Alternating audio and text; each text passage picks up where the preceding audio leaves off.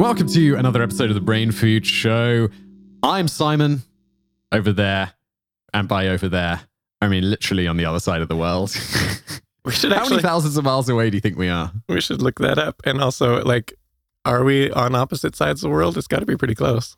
No, I mean, maybe we're like a third of a world away. No, I bet, because, well, that's true, I guess, because I think, I actually think, like, Dhruv in India is probably more exact opposite. From you, yeah, maybe. For me. I'm exactly for me. opposite Australia. Really? If I left my home now, I could be at your house, and I'm assuming your house is the city of Seattle, because that's the nearest big city that I could think of. Sure. It would be 14 hours and 10 minutes, according to Google Maps, and a distance of, it doesn't tell me. Oh, if I walked? Sorry, we could not calculate walking directions from Prague to Seattle, Washington.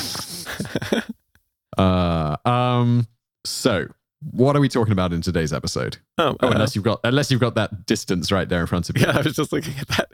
No, I do not, though. But yeah, I think you're about right. Probably about a third to half the world away. A third feels right. Yeah. If I zoom out on the Google Maps real far, yeah, I reckon a third. India definitely is like I think almost straight through, because if you rotate the little globe up from India, it's almost straight through for me, I think. So there you go. For people who don't know, Dhruv is our ad guy who sells our ads. So he's the reason you get little interruptions from companies in these podcasts. But he's great. He makes it all possible. Exactly. I was just going to say, also the reason we can do the podcast. Absolutely. This is fun. It seems about the same distance. India's probably closer to me than you are. Mm-hmm. Yeah. I think India's like maybe a 8-hour flight, whereas you're further. Mm-hmm. There you go. Fun times. Yes.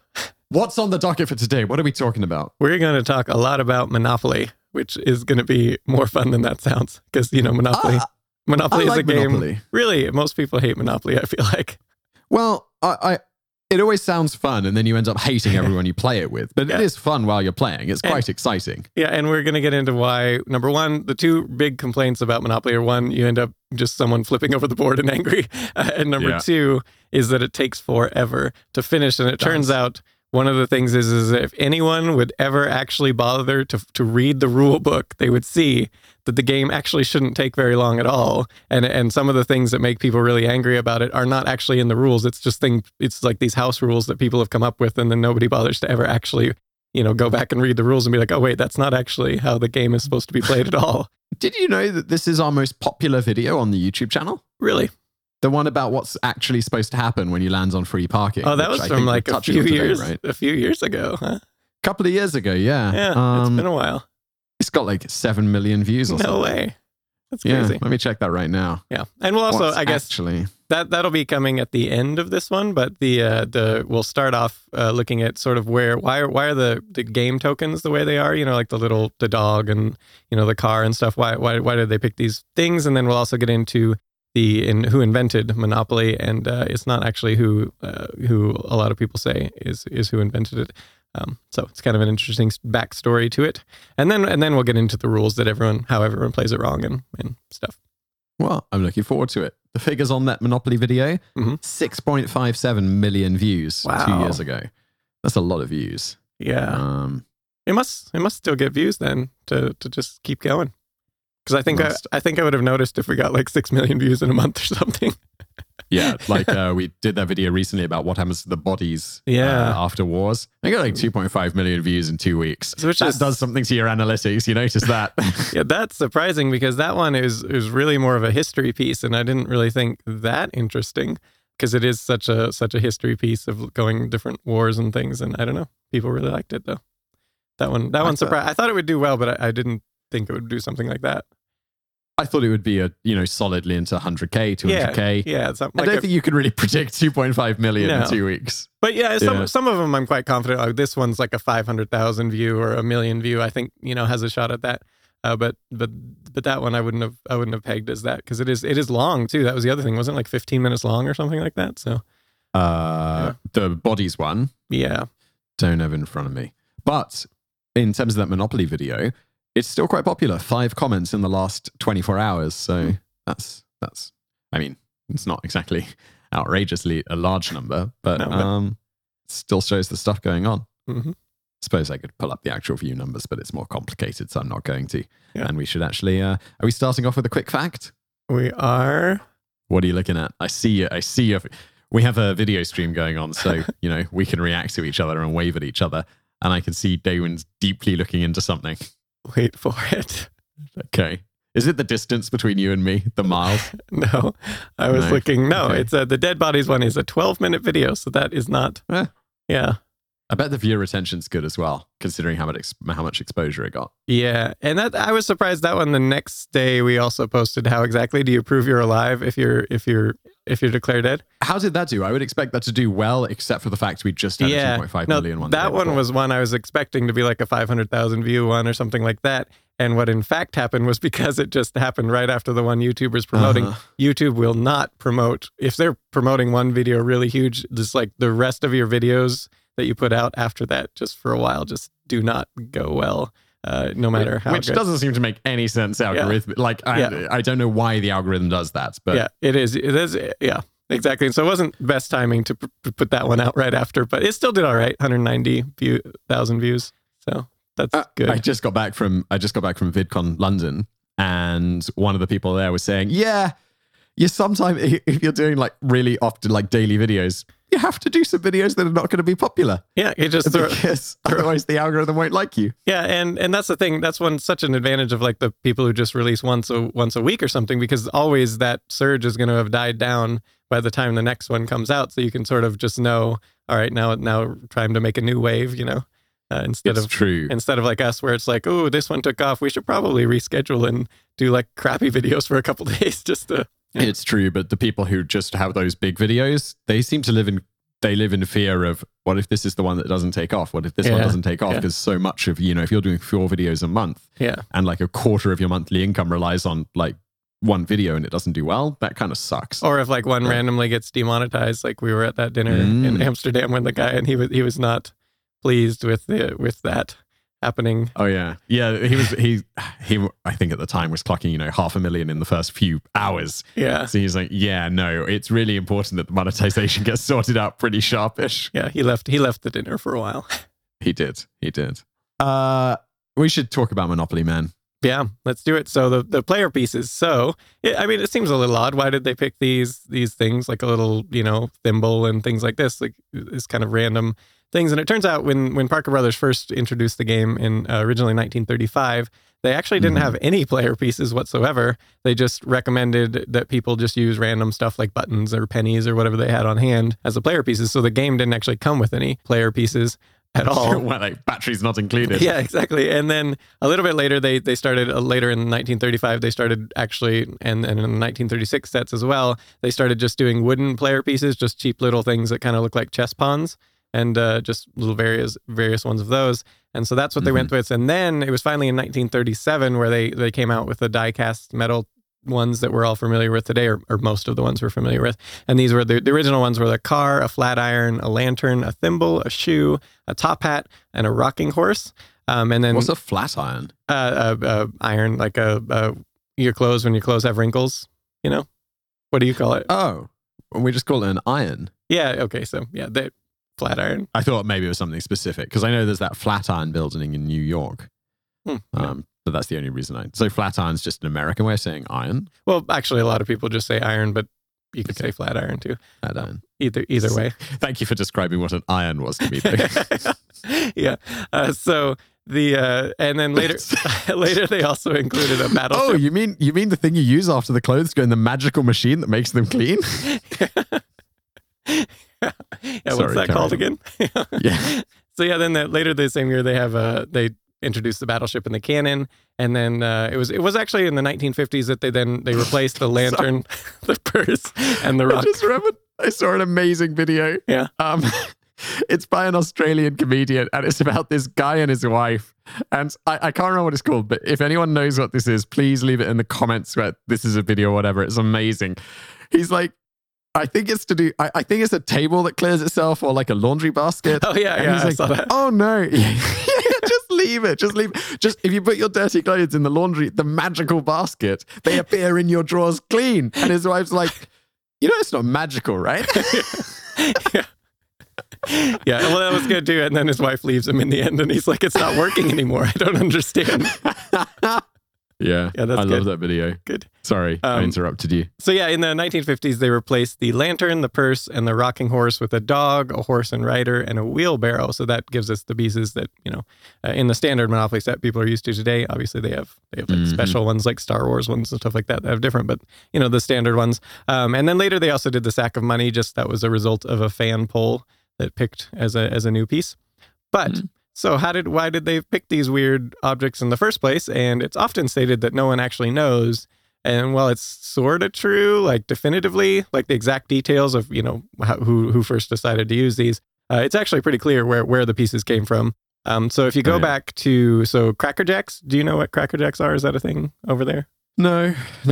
Okay. Maybe some type of cracker for a chap called Jack. No, it's actually like popcorn with like caramel covering and peanuts all put in. Wow, that sounds good. It is. And you've heard, don't bring me those saltines next time you see me. I want some Cracker Jacks. No, they are good. And traditionally, it's a good thing to say as well. Cracker Jack. Yeah, traditionally they have that company started in the late 19th century, and they also started putting prizes in not long after, like within a decade. So little like toys. Nowadays they get really cheap and just put like little those temporary tattoos and stickers and stuff. But they used to actually put actual little toys in there, just sort of as a selling thing. And so if you actually look back at some of these early Cracker Jack toys in them, they look shockingly similar to the Monopoly pieces. And it turns out the connection, and this is where we can actually say, yeah, this is where Monopoly got it from, is because Cracker Jack hired Tootsie Toy, the company Tootsie Toy, to make these molds for their thing and to produce these little die-cast things, like the car and everything. And if you look at the original, the Monopoly car, and you can look back in the early 1930s, sure enough, there is Cracker Jack's little car that's the exact same car. And it turns out they used the company Tootsie Toy to make them, and Monopoly also contracted with Tootsie Toy to make their pieces once they started doing the little die-cast ones. And so it looks like Tootsie Toy just was like, hey, we'll just use the same molds we're using for Cracker Jack. And so here's the pieces. And so that works. And as far as smart move, Tootsie Toy. Yeah. As far as like why the specific ones, why did whoever at Monopoly choose these specific ones? Because they probably got to see what all the molds Tootsie Toy had and got to pick. And so we have one quote from author and game expert John Chaneski, and he's speculating.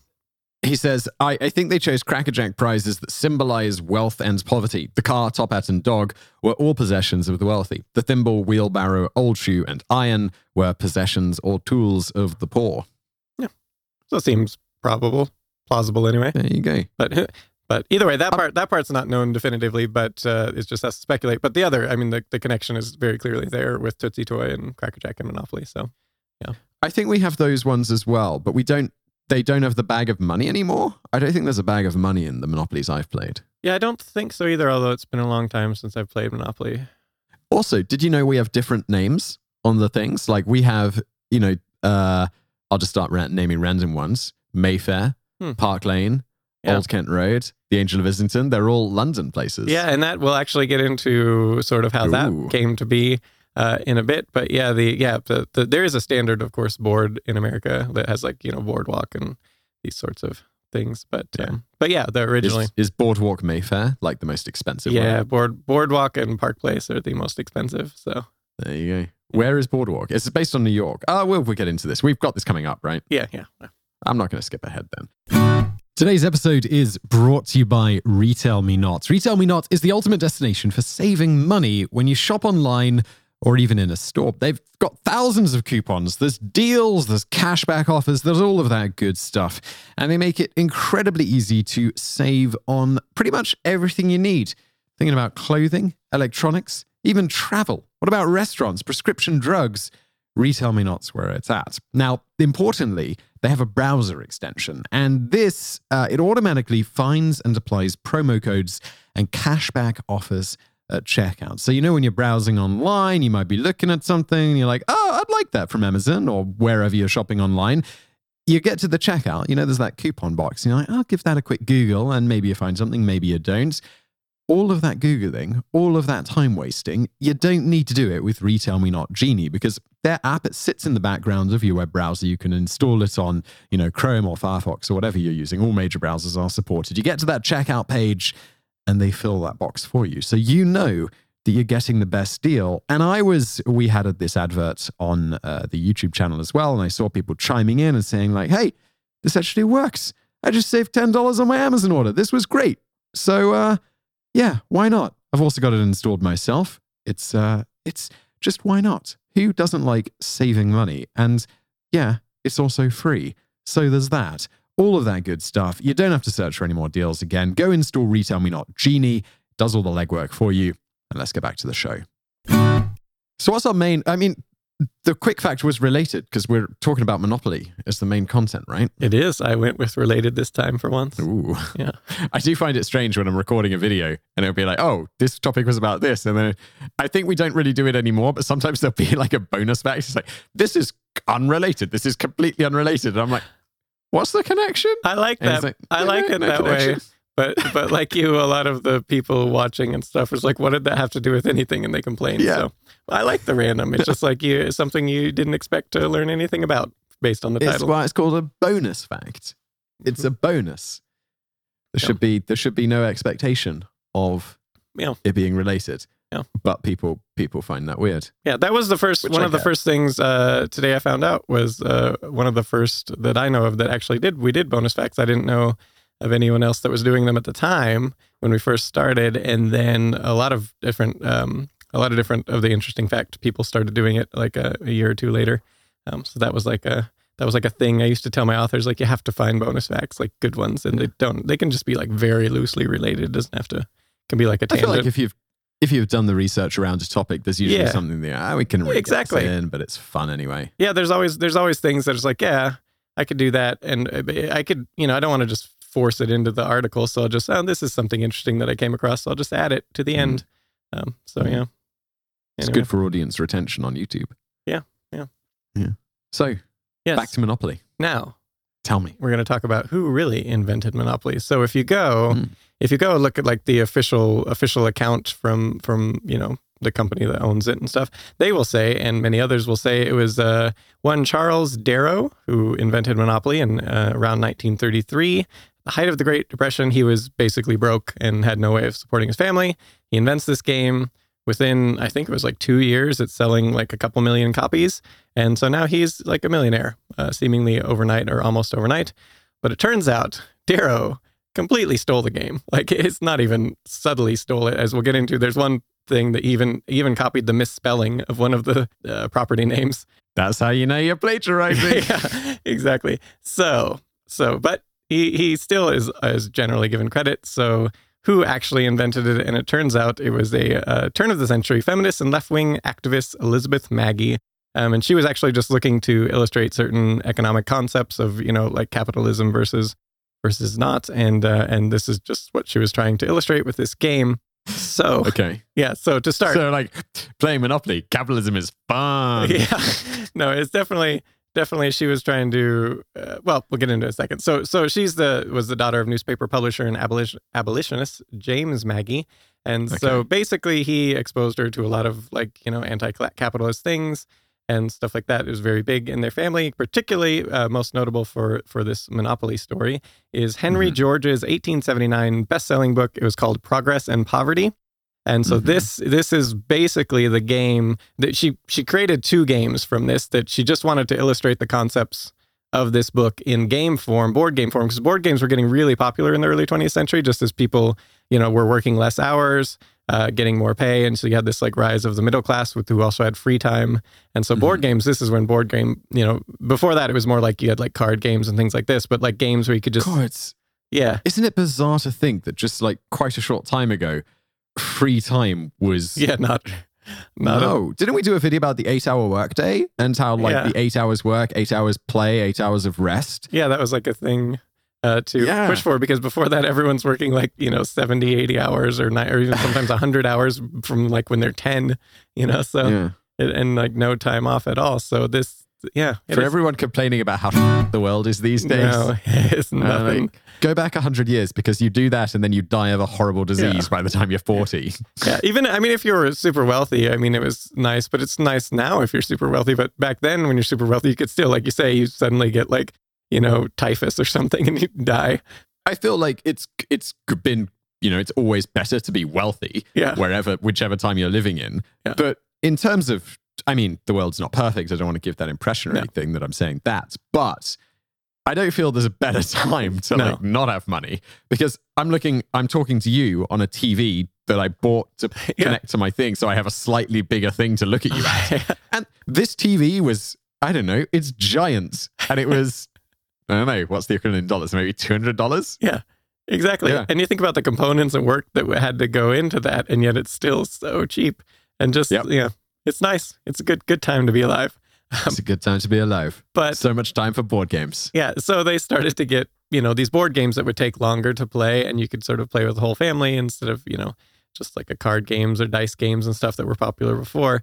And so now you have this real rise in popularity of board games. So she says, I'm gonna create some board games to basically target the middle class to play, and they will just illustrate the concepts in Henry George's 1879 book and sort of as a teaching thing. So she begins working on 2 games. One is an anti-monopolist game and one is a monopolist game, sort of illustrating both sides. And so the monopolist version debuted about 6 years. It was 1903, I think. Yeah, something like 1903 or so. And she patented it she called it originally the Landlord's Game. And you can see, I'll put a picture up. I'm looking at the picture right now in the notes. It's very resemblant of Monopoly. Yeah, it's got you got your jail, you got your tons of stuff with this. So you got your fake money, you got to pay rent, taxes, purchase property, all that sort of thing. You have instead of the Go space, it was called a Mother Earth space, and the same type of thing you get. In this case, you got $100 if you passed it. As you go around the board instead of like $200 with Go. Had public parking, jail. At the corners of the boards, chance cards, the go to jail space, and what happened when you got to jail was similar to the rules nowadays for Monopoly. And like in the modern game, the game ends when only one person has money. So that so Maggie actually has a quote, a 1902 quote about her game. It is a practical demonstration of the present system of land grabbing with all its usual outcomes and consequences. It might well have been called the game of life, as it contains all the elements of success and failure of the real world. There's another one, Game of Life. Have you played that? No, but I'm familiar. I remember this also being fun as a kid. And you could make like life decisions like, do you go to college? Do you not? And then it's like, hey, you randomly had a kid. And this was fun. How'd that happen? Yeah. Yeah. So yeah, this Landlord's Game, she starts producing it with this, there's a New York-based firm, starts producing it, selling it. She's not really looking to make money on it at all. She's just really wanting it to get in people's hands so they can see, Monopoly, this sort of like monopolistic capitalist society thing doesn't really work out except for like one person type of thing. So not good for everyone. So this became super popular, particularly in college campuses and stuff in the Northeast, and just in the Northeast in general, people started playing a lot. And so we actually have one example of Scott Nearing at the University of Pennsylvania. He's a professor there, and then later at the University of Toledo. He actually used to use it in his class, like teaching business and finance and stuff. And it was just something that the students would play in the classes, just sort of illustrate concepts and stuff. And most notable to the Darrow angle that we'll get to in a bit is it was also embraced by the Quakers. Interestingly enough, the Quaker community really loved this game. What are the Quakers into? It's just a religious group that into peace. Okay. You can see abolitionists. They were quite progressive in some ways for their time. Are they the guys who live in Salt Lake City? No, that would be the Mormons, common name for them. Okay. No, the Quakers, I think. So many religious groups. No, totally. The Quakers, though, definitely, if you go look back at some of the stuff, they were way ahead of their time on a lot of the racial equality and equality in general for people and stuff like that. So cool. But either way, so within a decade of the launch of the game, there was tons of different versions. People had already coming up with their own rules and stuff, modifications to try to make the game more fun in different ways. Yeah, and so another thing with these different ones was that people also started renaming all the properties to stuff that fit their locality, like we were just talking about, like in Britain and stuff, where you have a different one, different sets of things. And so this was already a thing at this point. People just did that. So, and then by the 1920s, we had various people started, they just started trying to sell the game. as their own or versions of the game. And so we had probably the most popular one one of the more popular ones was Dan Lehman's The Fascinating Game of Finance, which is later called Finance. And I think that one's actually still around. But he tried to patent his version, and then he found out of Maggie's patent, and so he ended up not being able to. But he still was able to sell it because after her patent expired, her patent expired, and then a little bit later, she did create a new version of the game in 1924, and this is critical to something that comes later, which she then patented. And it was just sort of an updated minor modifications and stuff. So she added rules like if you own all the railroads or utilities, you could then charge higher rents and stuff like that. You have that today, right? Yeah, that's still around. And another one, this was another significant addition she made, was to introduce, she had these little pieces, little chips that you could do that would then signify that you've upgraded the property. So it was basically the equivalent of the houses and hotels that we have now. This is beginning to sound a lot like Monopoly. Yeah, it is. So now we're going to come back to Charles Darrow. So we're fast forwarding to 1932, and Darrow and his wife Esther are over. They're invited to a dinner party over at Oliver and Charles Todd of Philadelphia, and they are Quakers. So the Quakers, again, this game was super popular among the Quakers, and so they had their own little version of the landlord's game. And Todd would later state of this. The first people we taught the game to after learning it from the Rayfords was Darrow and his wife, Esther. It was entirely new to them. They had never seen anything like it before and showed a great deal of interest in it. Darrow asked me if I would write up the rules and regulations, and I wrote them up and checked with Rayford to see if they were right and gave them to Darrow. He wanted 2 or 3 copies of the rules, which I gave him and Rayford, and kept some myself. Yeah, so Darrow was indeed broke. It's a good friend. Like, hey, man, this board game you introduced me to, I need you to write out all of the rules 3 times. Yeah. Sure. No problem. Yeah. And so Darrow was, as the common story goes, he really was broke at this time because the Great Depression was going on and all that, and trying to figure out a way to support his family. So he decides, this is a really fun game.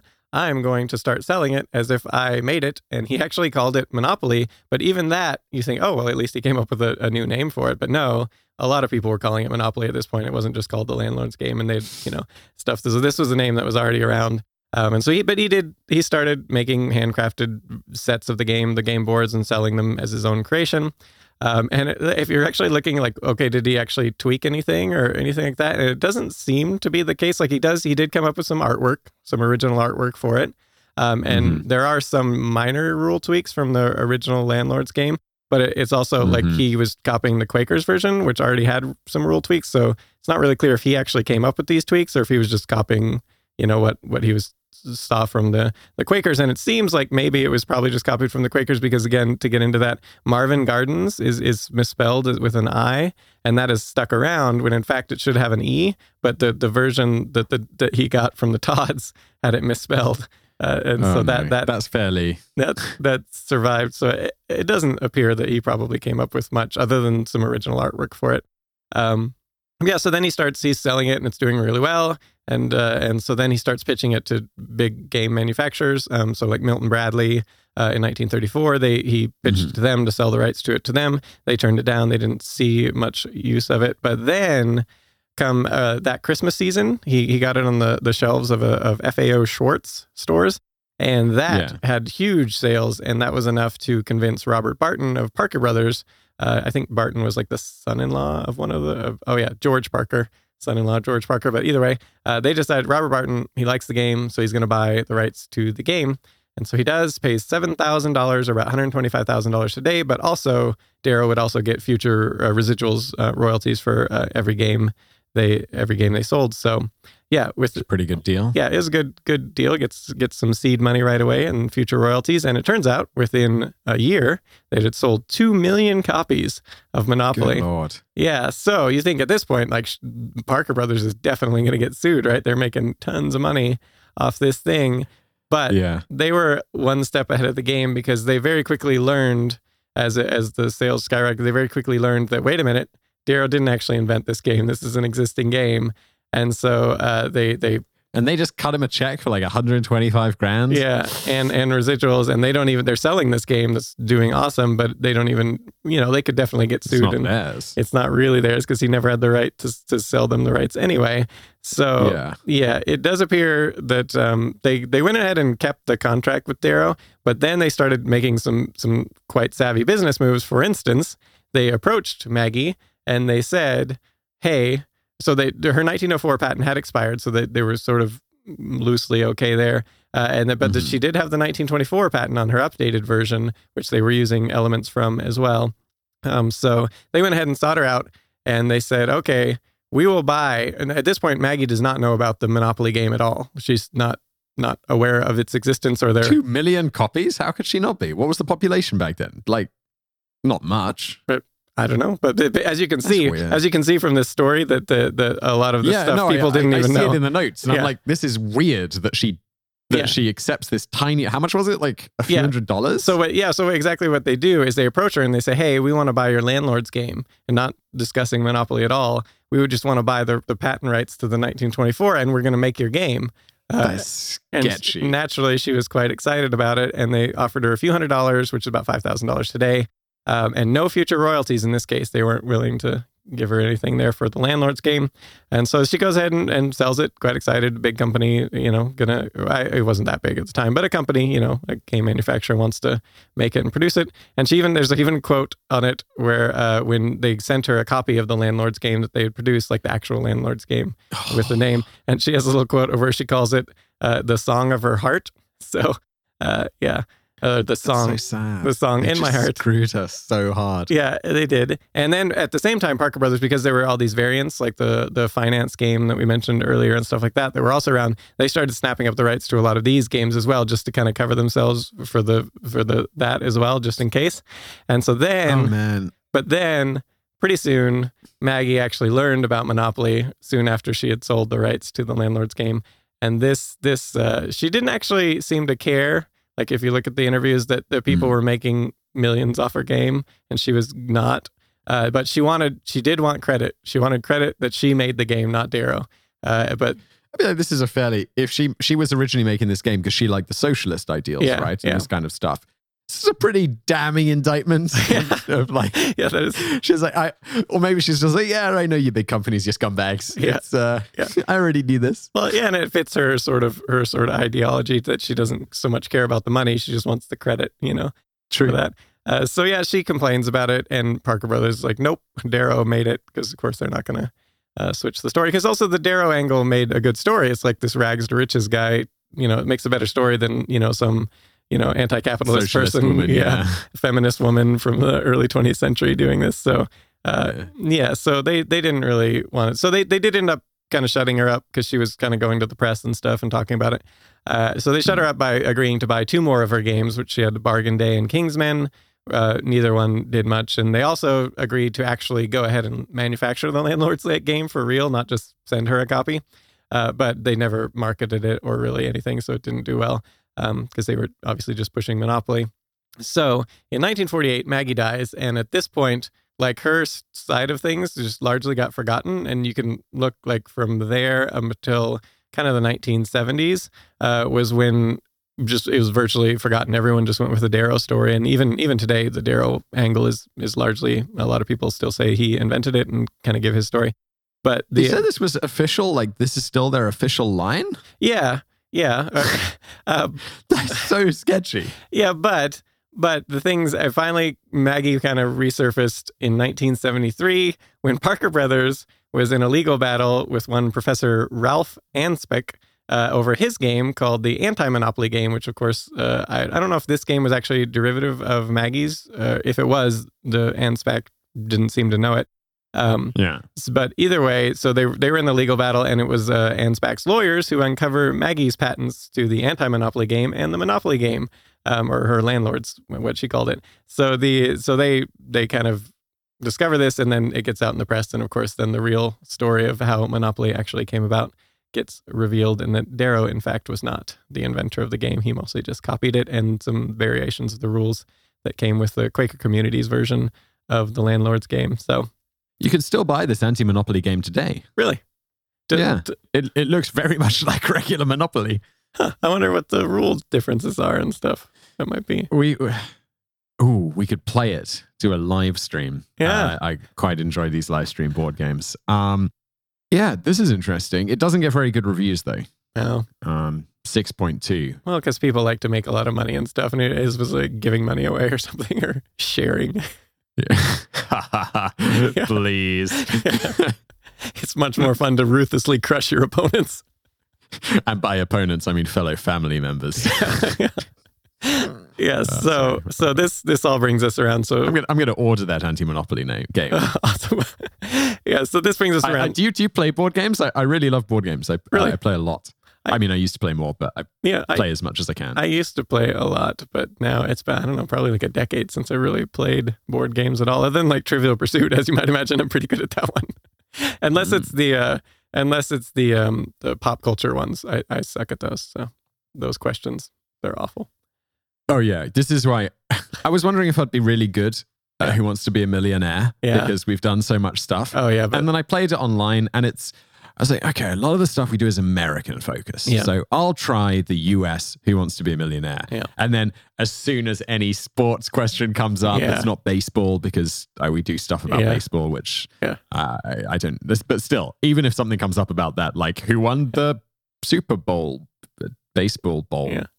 I don't even know what this is called. Yeah. The Super Bowl of baseball, the World Series? Yes, it is. Okay, so I'm sure that'd be a $100 question that I get right. But anything along those lines, it's like, okay, I lose all of my money. Yeah, no, exactly. That's what any pop culture, unless it has to do with like music from like 2000 or before, anything after 2000, I'll probably not do well on. Yeah.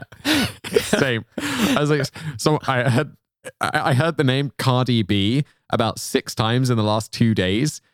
Just mentioned on a podcast, then I saw something on BBC News, and I was like, who is this Cardi B woman?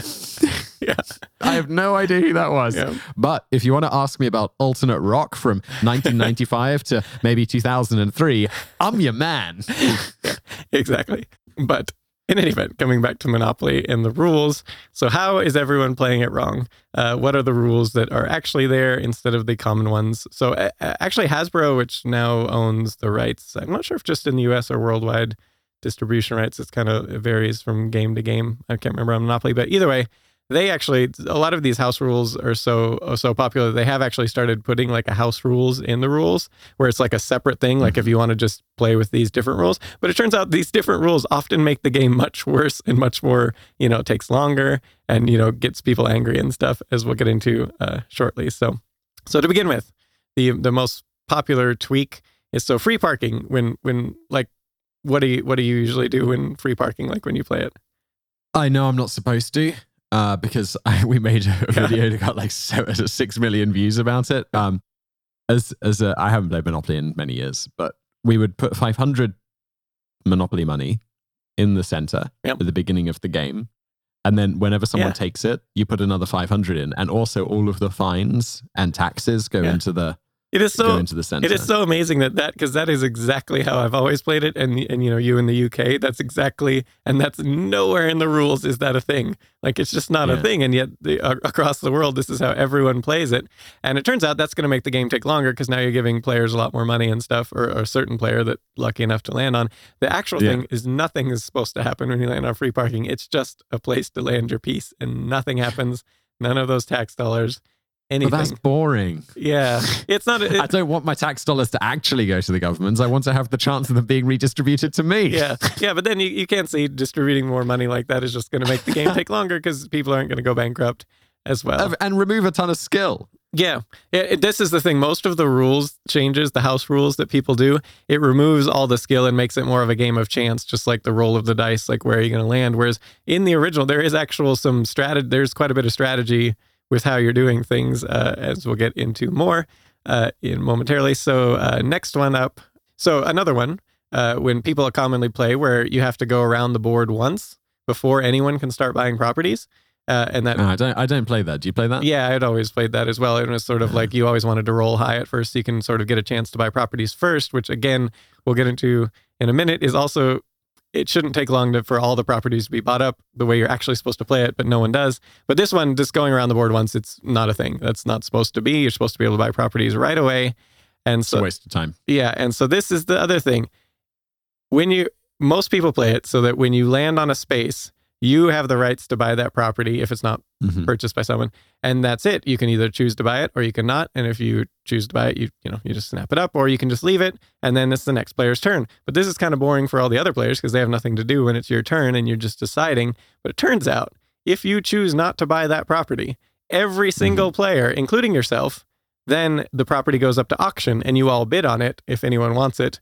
And then the high bidder gets it. So every player has the option to buy it if you land on it and choose not to. And so that you can see quite quickly, all the properties on the board should get snapped up because, players going around instead of having to just this chance roll of the dice thing all the time where every player, has to eventually land on all the spaces and then decide to buy it before then, things start moving forward. This should happen quite quickly because of this auction system that is supposed to take place. That sounds fun. Why is that? I feel like that should be reintroduced. No, and it adds an element of strategy because you could want the property, but maybe I don't want to pay, whatever it is. So maybe So do you open it up to the risk of losing it to save a few bucks? Yeah, or and then of course the auctioners, people auctioning on it, how much they actually want to pay for it. That's also some strategy there of budgeting and looking at what else they might want to target and things like that. So it adds a bit of strategy to the game. Right there. And of course, we should play Monopoly when we next meet. Yeah, like the real way too. Yeah. Because I have never played it this way and it sounds way more fun and faster. This is the thing. It just sounds like it'll be over in an hour or two rather than like the 7-hour epic that Monopoly becomes. Yeah, or like if that spans multiple days because no one has time to just sit down all that time and play it. Yeah, so that speeds it up. And so then another one that's different is when a player goes bankrupt. So you are supposed to get all that player. So the player goes bankrupt, they owe you money. You're supposed to then get all that player's remaining assets. And then a minus they are required before you get that. They have to sell back their houses and hotels and stuff, which we'll get into why that's the case because of another thing that everyone does wrong. So that they have to sell their back stuff, but you still get the money for that. So you get all their stuff. But in actual practice. Wait, you have to repay any debts to the bank and then the rest of it goes to the person who bankrupted you? So you go bankrupt. Now you have to sell back any buildings and stuff to the bank. This is important because of another rule, like the reason they do this. And then the player who bankrupted you have to give them all your money basically, and your and all that. So what actually most people do is they just turn over the properties to the bank, that sort of thing. And then if someone else lands on it, then they have the option to buy it. But of course, again, even if that was the case, everyone should then have the opportunity to auction if the person chooses not to buy it. But either way, what's actually supposed to happen is the bank gets all the properties, right? And then there's supposed to be this auction that happens where everyone gets to bid on these properties, right? Okay. Like all of them at once? Yeah, exactly. So all the properties there, so no one has to go and land on them at all. It's just now these are bankrupt properties, and now we auction, and the one person gets the money for it. Hang on. But if I've bankrupted someone, why don't I get their properties as settlement of the debt? The rules? No, hang on. I think that only happens if you've been bankrupted by the bank. Oh, okay. If you've been bankrupted by taxes, then this is what happens. But if I've bankrupted you, you have to give me all of your stuff. That was my reading when I was looking through this. I could be wrong because you do much more research and I just glance over it. No, let me look at the notes real quick. I might be remembering wrong. Yes, you are correct. That only the properties go to the person, and then the bank then gets it if it's the bank that does it, and then if the bank does it, then you can then the auction occurs where everyone can buy any of the properties. No one has to land on them, and so you can just go through all of them. So then they quickly get redistributed to everyone. And that makes sense. Yes. Because if I bankrupt you, I want your stuff because you owe me like the 2,000 Monopoly dollars because you landed on Mayfair. Yeah, this is funny because like that was when researching this one in the first place, like Carl and I both actually read through the entirety of the rules just to see all the ones that people don't do. And it was kind of interesting because I'd never read the rules for Monopoly and there was a lot of stuff that was different.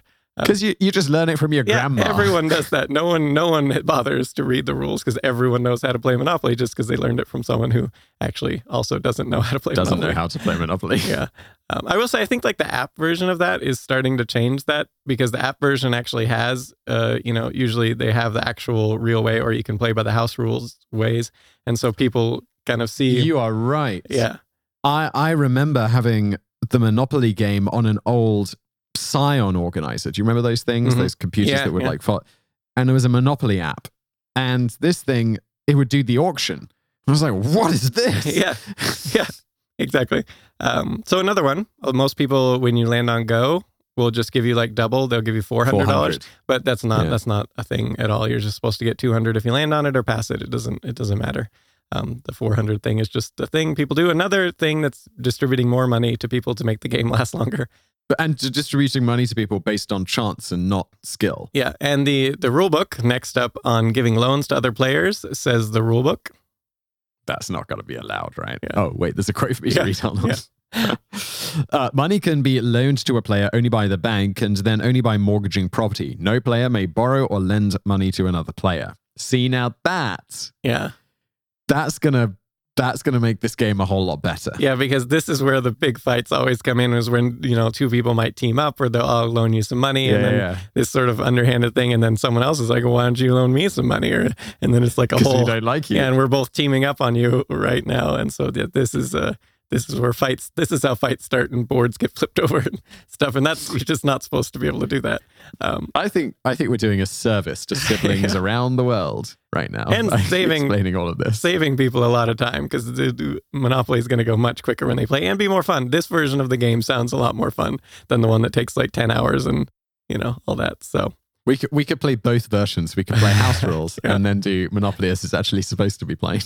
Yeah, and so another one. So what's supposed to happen when you land in jail is a little bit different. So the official rules state, even though you are in jail, you may buy and sell property, buy and sell houses and hotels, and collect rents. Now, I used to play, if you were in jail, you're in jail. You got to roll to get out, and people who land in your properties, you're safe and sound. Yeah, but that's not the way it's supposed to. You're supposed to actually be able to earn income, which makes going to jail really awesome. Going to jail is good, yeah. Especially in the later parts of the game. So that's just a good thing. And significantly there, you can still buy and sell property, which in the way that most people play, where you have to land on something, you can't do that when you're in jail so early in the game. It's like, oh, it's not good to go in jail. But in the auction system, it's actually not necessarily that bad at all, because you can still auction and buy stuff. And like in real life, if you're rich and in jail, it's not, you can still make money. That sort of Tell that to Bernie Madoff. Yeah.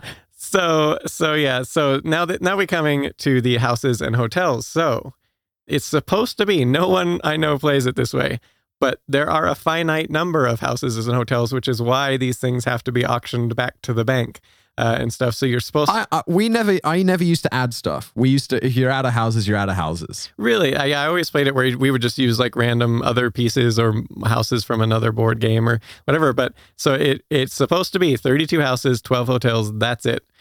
Once it's run out, there's no more for anyone to buy. And so you have to sort of, You've got to, because we used to, the big motivation was if you were super rich. Yeah. And there were like 4 players or whatever with houses. One of the big motivations was to bankrupt another player so the houses would go back into the thing and you can start buying them. Mm-hmm.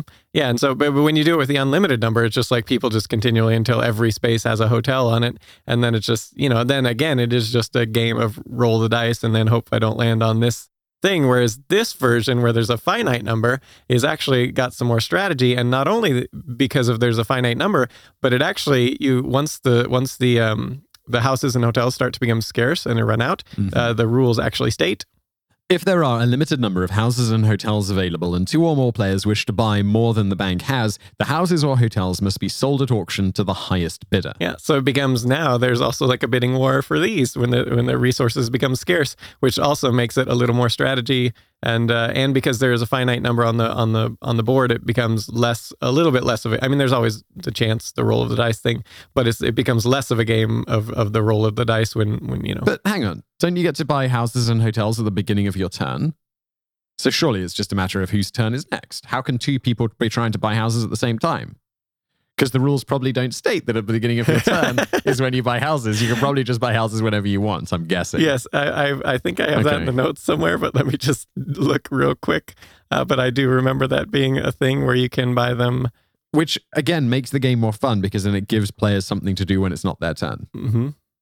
I didn't put that in the notes, but I vaguely remember, but I could be wrong. But that would make more sense. It seems to be the only way that it could make sense. Yeah, because there's no other... If this is in the official rules, then the way we've played doesn't make sense. Yeah, there's no way for 2 players to bid at the same time. So yeah, that... Oh, we screw Monopoly up in ways we're not even aware of. Yeah.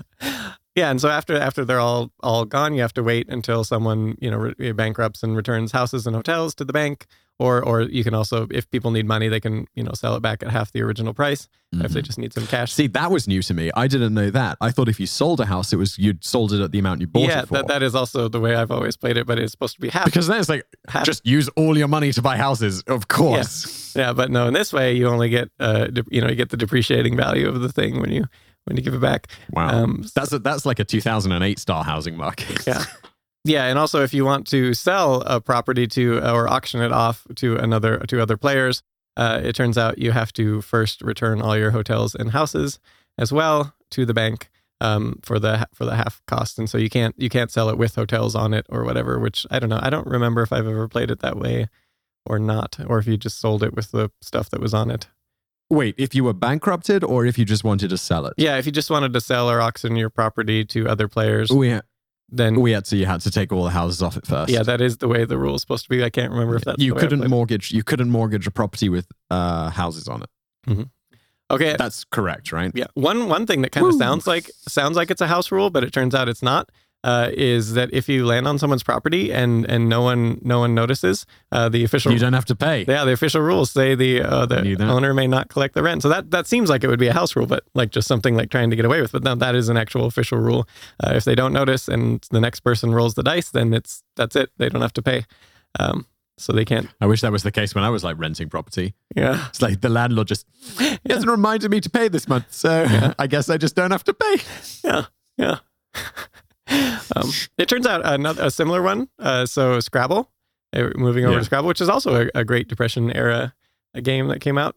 So it is. Oh, I know where you're going with this. It is entirely legal to play a totally made up word, and you can get away with it potentially. And that you think, the potential risk here in the official rules is that you lose your turn if someone challenges it and then it's discovered that it's not really a word. And so you might think like, oh, this will be something people will just always challenge if you do a word that kind of sounds like it's not really a word. But it turns out there's risk, and this is a rule that a lot of people don't know about. There is risk to the person challenging, because if you challenge the word and it turns out to be a valid word, then it depends on the region where the game is made, but you can either, it's common to lose like 5 points, or you lose your next turn. The challenger loses a turn for challenging and being incorrect. And so you're not necessarily going to always challenge something that seems like it's probably a made up word. And so a lot of people don't play it that way. They're just like, oh, that's not a word. Let's look that up. If you've got nothing, like that's a fairly good strategy. And I also like this because my vocabulary is far weaker than my ability to bluff. Yeah. Yeah. And so a lot of people, I mean, I don't know anyone that does that second part where everyone just like, oh, that's not a word. Let's look it up. And it's not, a lot of people, I feel like, don't really know that these are actually rules governing this. There's consequences of your actions. Yeah. If you actually say, no, I'm challenging that word. If you're wrong. So yeah, it adds a little bit of strategy to Scrabble. That sounds like it would make Scrabble a lot more fun. Yeah. And we're going to cover Scrabble at some point. I don't know if like right away, but I definitely want to do some more board games because there's some interesting stories and stuff behind some of these. And Scrabble is one that has got a quite interesting origin. And so, have you played Secret Hitler? No, I have not.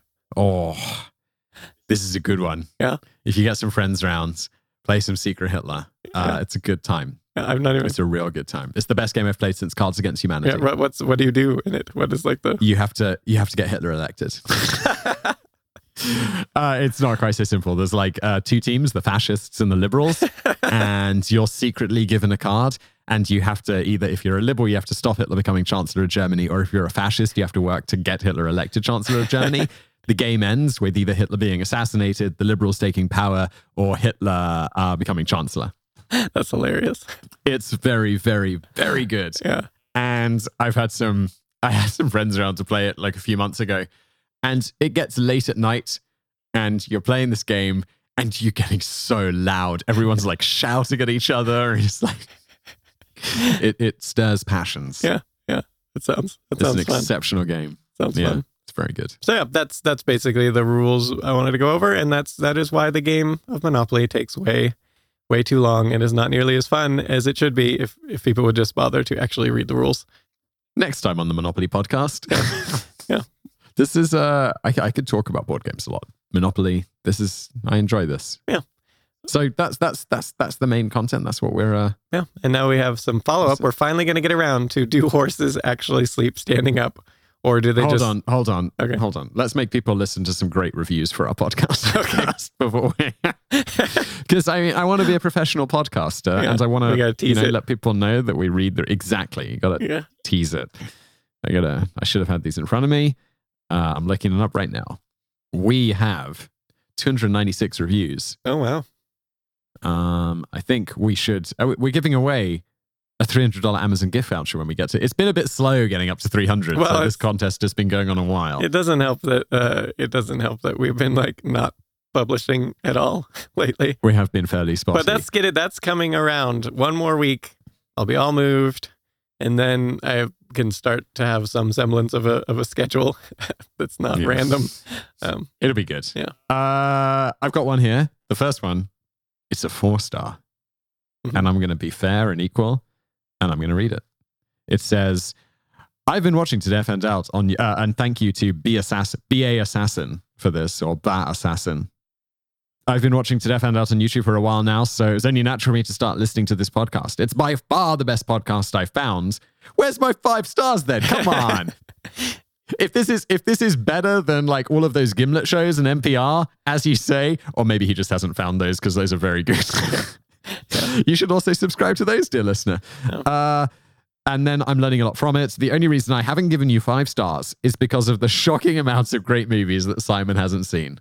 So that's on me, I suppose. Yeah. Totally. Although we've both you haven't seen The Godfather, right? Apparently that's quite good. No interest in that. But you definitely should watch The Princess Bride because it is great. I think I've never heard of anyone who doesn't like that movie. It's just not a thing.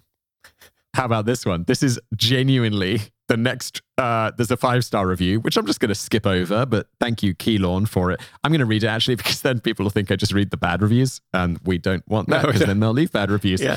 Cleehorn says, this is a great podcast, always full of random facts. Goes on slight tangents once in a while, but I love it. This one, 3 stars. Pretty, and I do feel like these are, we have had an unfortunate run of 4-star and 3 stars because there's 2 of them here. Whereas generally we have 460 ratings, 427 of them are 5, 21 are 4, and then 4, 5, 3 all the way down. Mm-hmm.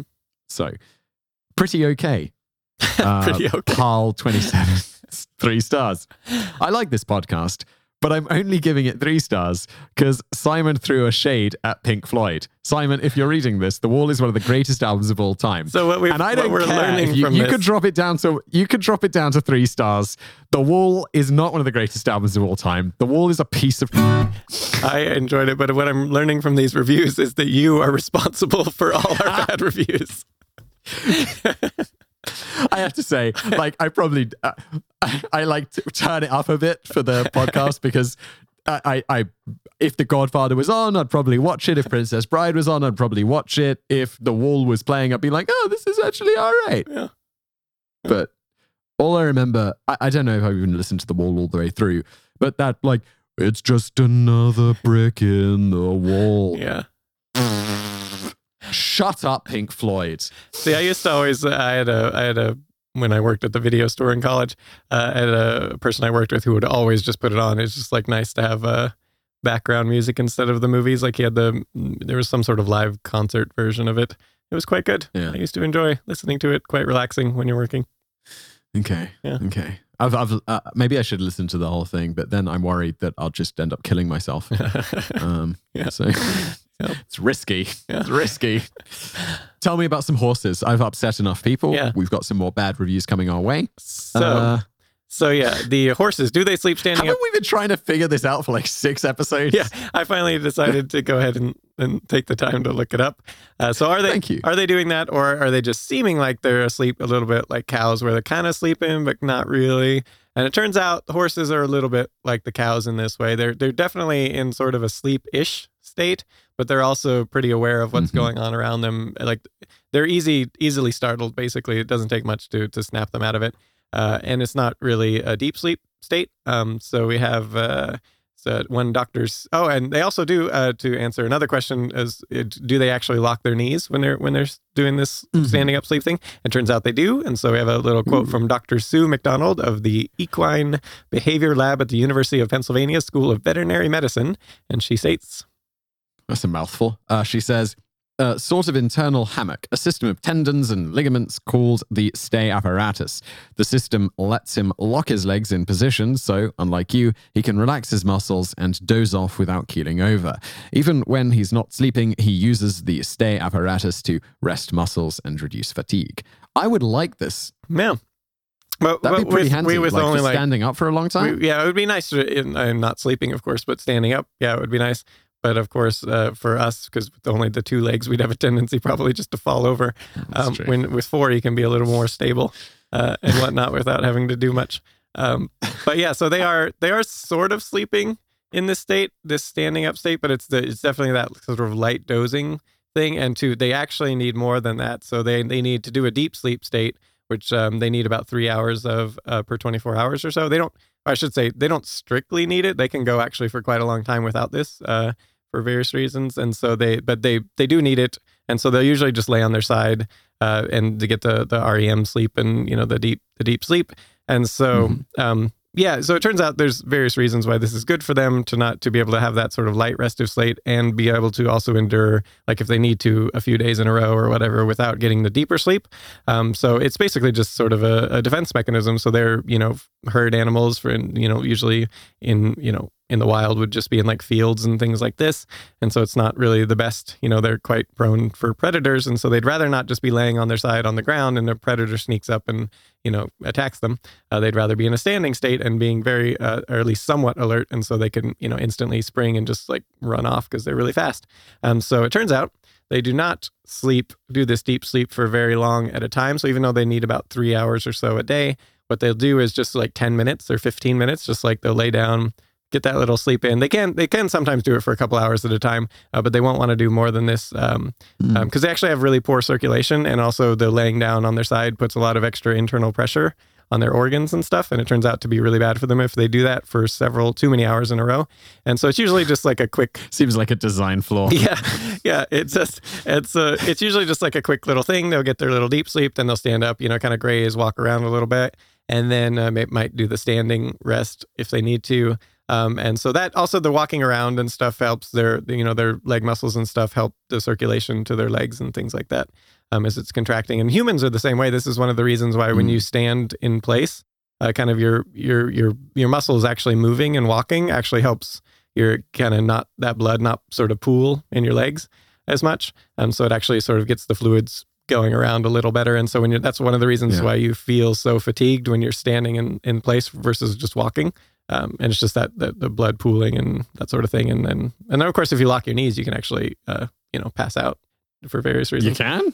Yeah, this is like a thing because it is just the blood in your legs and not circulating. And then you can pass out eventually. It's one of the reasons why if you're ever giving speeches and stuff, they that's like a tip is don't just stand there stock still because, God, that'd be embarrassing. Yeah. You just just giving a talk, it's all going fine, and then you just pass out. Yeah, because your heart rate's a little higher because you're in front of people and stuff like that. So it's just a thing. So, but yeah, either way. Pro tip. Either way, so the horses, they don't lay down much, and this is also good, of course, for predators to not be on the ground too much. And it turns out if you watch horses, especially in a herd, that if they're in like an environment that they seem like they're a little anxious or whatever, or they don't seem to think it's too safe, they will actually skip this laying down sleep altogether until they can find a place where they feel comfortable, and they'll just do the standing sleep just as sort of a defense mechanism. They're kind of somewhat alert and standing, ready to take off running. And another interesting thing is if you watch them in a herd, even when they do feel safe, most of the horses will all lay down and go to sleep, and then one or more, usually just like 1 or 2 horses, will remain standing in the standing sleep, and then periodically one of the other horses that's in the laying state will get up, and then they kind of trade off and this sort of thing. They're like on watch. Yeah, so there is just someone watching. I mean, they're in that sort of like light sleep state, but they're a little more alert than the ones who are in the deep sleep.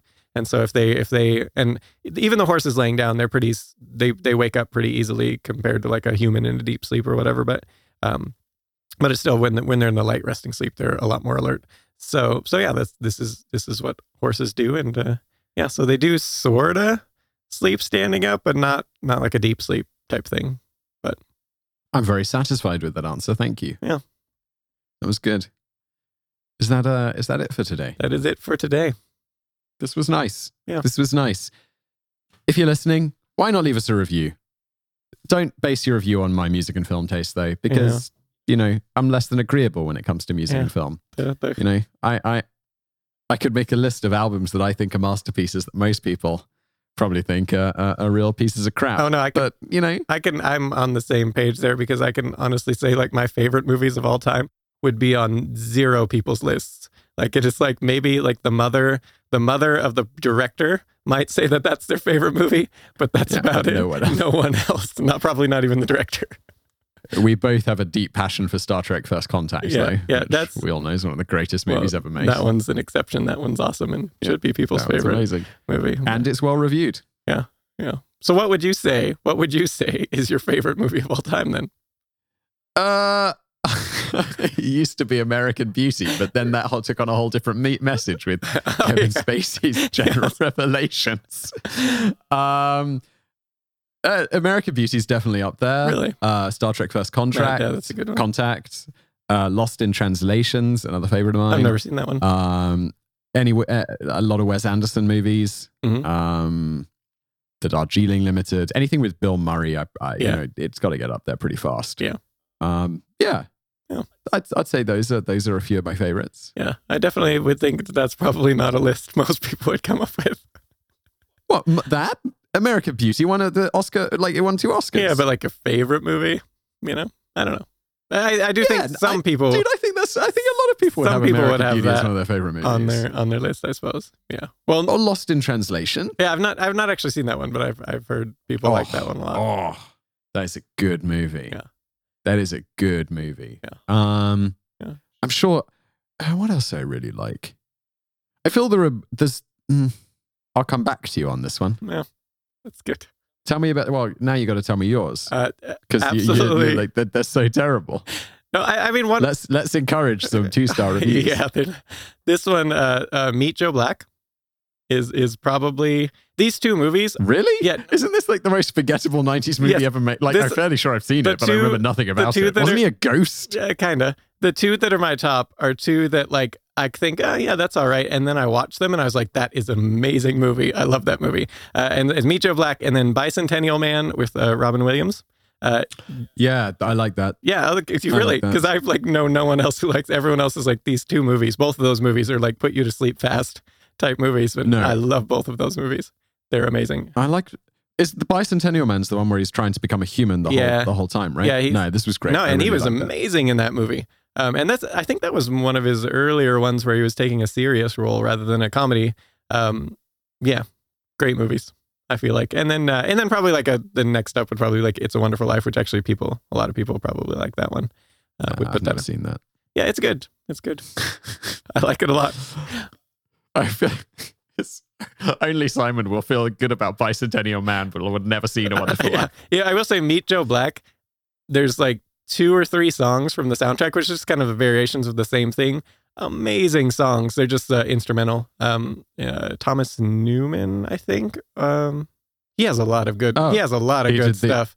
If you look, he did the American Beauty soundtrack. Did he? Because he has so much good stuff. And there's look it up.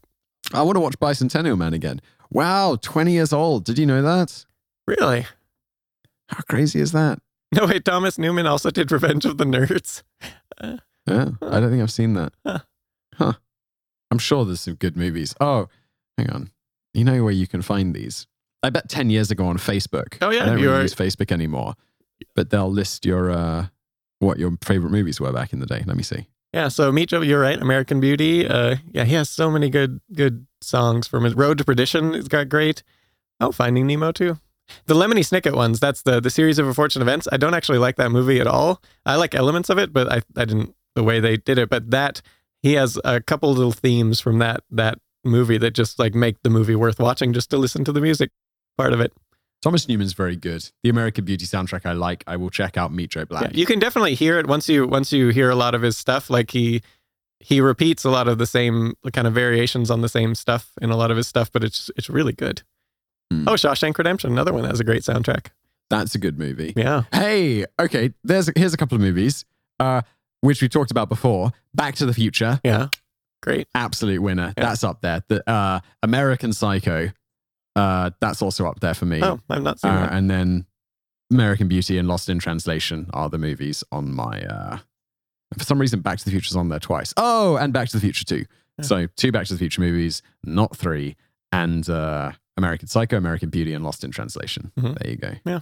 Great movies. Yeah. Great movies. So you should watch Meet Joe Black and then put yourself to sleep. The last person I recommended Meet Joe Black to, I literally said, this is going to put you to sleep. And I kid you not, within 10 minutes, she was asleep. Like out completely. And it was hilarious.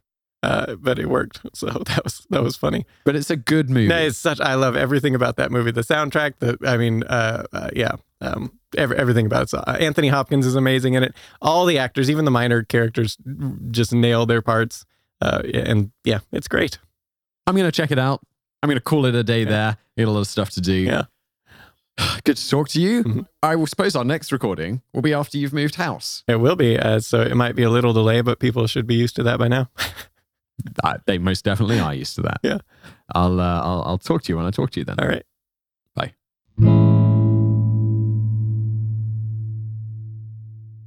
Smart move, Tootsie Toy.